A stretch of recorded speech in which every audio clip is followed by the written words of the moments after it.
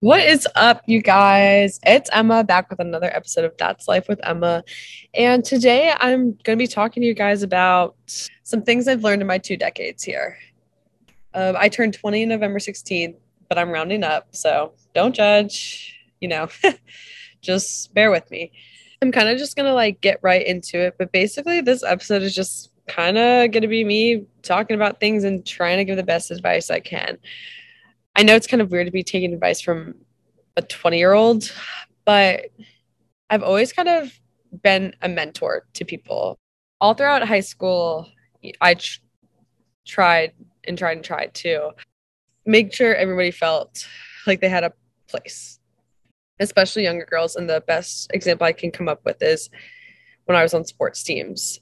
I played field hockey, did cheerleading in high school, and I've been on that end where you are the younger girl and it is intimidating. I don't want people to feel that way because honestly, in my opinion, friends can come in any ages. And I have made a lot of friends that are younger than me through this. I've always tried to look out for these people, and they all ended up, being girls because my sports teams were not co ed. So I always kind of felt myself kind of like a guardian or being kind of like a mentor to these people. And actually, like as a joke, my senior year of high school, I was voted class mom for my senior superlative. And part of that might be because I dressed like a suburban mom for all of high school. No joke. But I also feel like I kind of am the mom friend sometimes. I try to be there because I know a lot of people don't have the best relationships with their moms or any of their parents, and I just tried to be that because I'm so grateful to have a mom like mine. I'm basically just gonna jump right into it. The first thing I want to bring up that I've learned is people will come and go.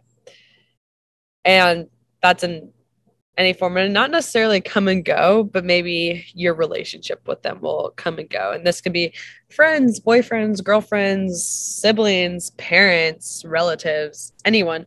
And I'm not saying physically come and go. I mean, relationships usually aren't linear unless they're romantic ones, and normally they are. Grow closer the more you spend time knowing them. But I think there's a comfort in knowing that people are always going to be there physically for the most part. Like some of my friends I would be really close to for a couple months, and then we kind of not be kind of be close again, but I knew they would always be there.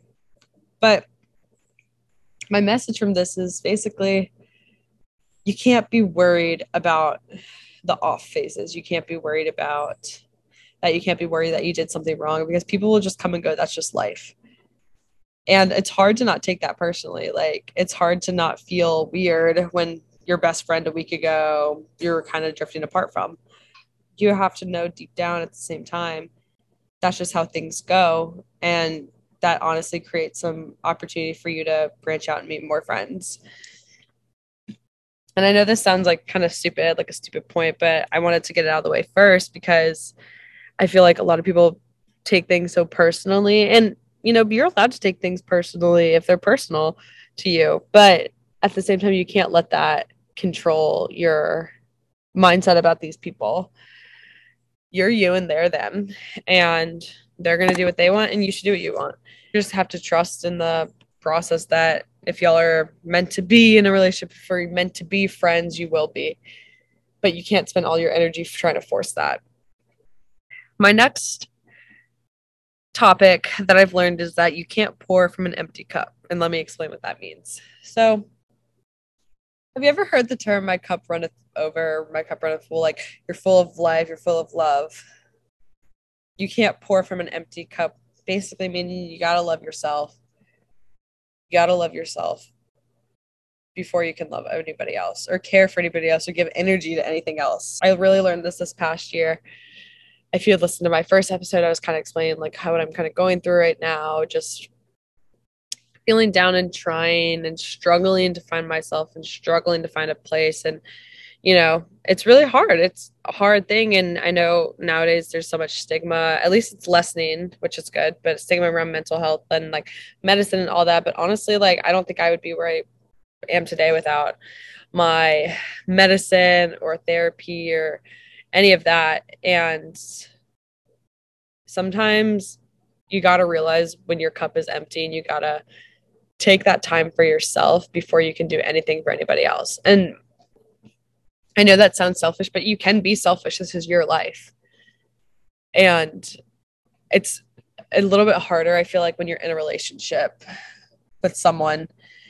I just know from seeing my friends or anything, like if they're super stressed out and they're struggling, like they're not going to be able to put 100% to the relationship. And then you end up being like, I'm 25% here, 25% there, like 40% here, like I'm doing like, 10% here. Like it just ends up this whole debacle, I'm going to call it, where you're half-assing everything. You're not good, like thriving in any aspect of your life. And when it comes to that point, that's where you got to sit back and realize, you know what, I need to stop. I need to take a break. I need to work on myself. I need to recharge myself, honestly.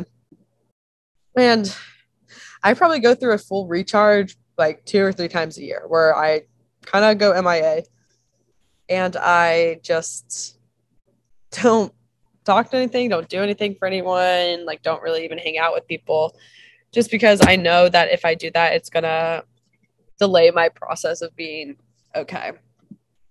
And listen, like, as easy just to say that you're gonna take a step back and do something for yourself, it's hard when it comes to it. Like, like don't get me wrong, your girl loves taking a self-care day, driving around, getting coffee by myself, like just sitting in a coffee shop, reading like my self-help books, journaling, online shopping, going actual shopping. But, you know, that's not recharging yourself because you're still doing stuff. And I think a mental and emotional recharge is kind of comes from a deeper place, a place where you need to find peace. And, that's easier said than done. I still haven't totally understood or figured out how I do that. But I have noticed that just quiet moments by myself tend to restore that peace a little bit. But it's also hard because I have crippling anxiety. So sometimes quiet moments I overthink. But small progress is still progress, right? You got to remember you are yourself first. You are not anybody else. You don't owe anybody anything. Because if you're not good, you're not going to be good in any aspect or anything that you do. Kind of segueing into my next topic is that you can do hard things. I've done a lot of hard things this year. I've really tried to stick up for myself and really just get to know myself this year. Hard things are not all what they seem. Like a hard thing for me sometimes is walking out on the street somewhere that smells like smoke. Like I don't like the smell of smoke. So, you know, I could easily avoid going to get coffee and just stay at my house, or I could, power through and do that hard thing. And a hard thing's going to look different for everybody else, but you've got to believe in yourself that you can do it. It's hard because this whole past summer, my mom would always say to me, like, you can do it, like, but you got to believe. And I would just basically tell her, I don't believe you. But that's okay. You don't have to believe it right now. You just have to know that you can do hard things. And I know that sounds very similar to not believing, but sometimes admitting that you don't believe it is kind of powerful. It's kind of cathartic because you're like, no, I don't feel good. I feel fragile. I feel like I'm fragile and I could, be broken at any second. But sometimes doing those hard things can really, I don't know, just show how much fortitude and strength you really have.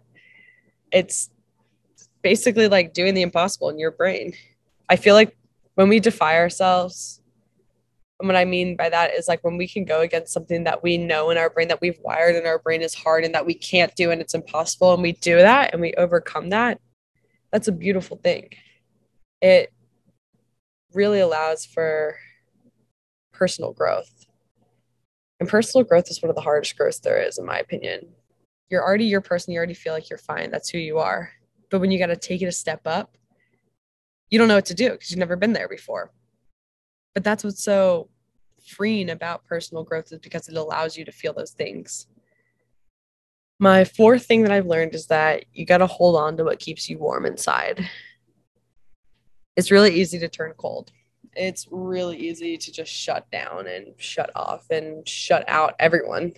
But If you can hold on to those little moments, can be small, that make you just feel fuzzy inside, that make you feel warm inside, that make you feel at peace, that make you feel connected with the world, that make you feel connected with yourself. It's a sense of security knowing that you have that. For example, something that keeps me warm inside is when I'm driving down the road and the sun's out and I'm listening to the Smiths. It's always the Smiths. And recently I've been listening to Back to the Old House. And I know it's kind of a sad song, but if that song is playing, the sun is shining and the leaves are moving with the wind, I just know that everything's going to be okay. And it's those moments that we live for. It's those moments of peace, and that's those moments of freedom from your own mind that help us to be okay with whatever is going to come next, that be okay with what we're struggling with. Know that there's still beauty in the world, and there's still things that we got to look forward to and still got to live for. My fifth and final thing that I have learned is you are allowed to make a big deal out of things that feel big to you. People love to stomp on you and shut you down and stomp on your dreams, and they like get off from that. I don't understand it. Like, they just really enjoy putting other people down. And don't get me wrong, I love the opportunity to kind of knock someone down if they're bothering me, and I know that's literally awful to say, literally actually so bad, and this just shows like that I need some more maturity, like personal growth. But that's just, I feel like the human condition is like, if we are jealous, if we are doing something and we see someone else doing something that we wish we could, or just are kind of envious of, we're gonna kick them down, we're gonna try to knock them off. But what I found, and literally just from me being on the bully side of this, the bad side of this, is that if your dreams intimidate you, they're going to intimidate someone that's even smaller minded than you. They're going to seem unrealistic to them. But the fact that you had that dream, that you had that moment of that dream, knows that there's something inside you yearning for it, that's almost desiring it. So you're allowed to make a big deal out of things that feel big to you. And this can be a happy thing. This can also be a sad thing. Like, say your boyfriend said something mean to you, or stood you up, or did something like that. And maybe they had a good reason, but it still hurt you. You're allowed to make a big deal out of it, but not at their expense. You got to understand that part. And sometimes it's valid. Don't get me wrong. It is valid to kind of fight for your own voice and your own feelings and be like, my feelings are valid. And if they understand that, great. If not, that's not your problem anymore. They're going to think what they want and you're going to think what you want, and great, whatever. But if it feels big to you, if someone hurts your feelings, those are your feelings that you just got hurt, and they're going to hurt, and you can let them hurt. My point being, you're allowed to make a big deal out of things that feel big to you. And maybe they don't feel big to someone else, and they're going to try to take you down, knock you down for feeling that. But, having big feelings isn't a bad thing. Caring about someone isn't a bad thing. Showing that you have feelings isn't a bad thing. And we're so often convinced that it is, because it's almost a sign of weakness nowadays. If you feel too much, if you walk around with this attitude that you don't care about anything, you're just masking it, you're just hiding it. And one day it's going to come out when you really don't want it to. And you kind of owe it to yourself to do all the things that you've dreamed of. You can do it. You can do hard things, like I've said. So I just want to end with this quote from Sadie Robertson, who the CEO of Live Original. She has her own podcast called Whoa, That's Good. And it's just kind of like hones in what I'm meaning for this episode. And she says, there's so much more to this life, so much we can experience and give to others if we can break free from fear. And I feel like every point I made goes back to fear in somehow. People will come and go. Fear of abandonment. You can't pour from an empty cup. Fear of being selfish. You can do hard things. Fear of failing. Hold on to what keeps you warm inside. Fear of being made fun of, or fear of emotions and showing emotion. You were allowed to make a big deal out of things that feel big to you. Fear of looking stupid, fear of looking vulnerable. And vulnerability is hard, but it's what we stay alive for, those moments of vulnerability where we get to really know another person. At least those moments kind of humanize everything and humanize other people. I hope that we can all live lives that we're proud of, that we would live over again. We have to start living life without the fear of what's going to happen. And I know that's easier said than done. Believe me, I'm probably one of the biggest scaredy cats there is, but slowly I'm evolving. And sometimes you gotta break off to break through. That's what my dad told me today. And I think there's a lot of truth in that. You gotta break off to break through. And you can't dumb your shit down to please anybody else. Because if you're bringing yourself down to make someone more comfortable, that's a dishonor to you. And you have to know that you are the power, you are the gift. You're not going to let somebody else affect how you are.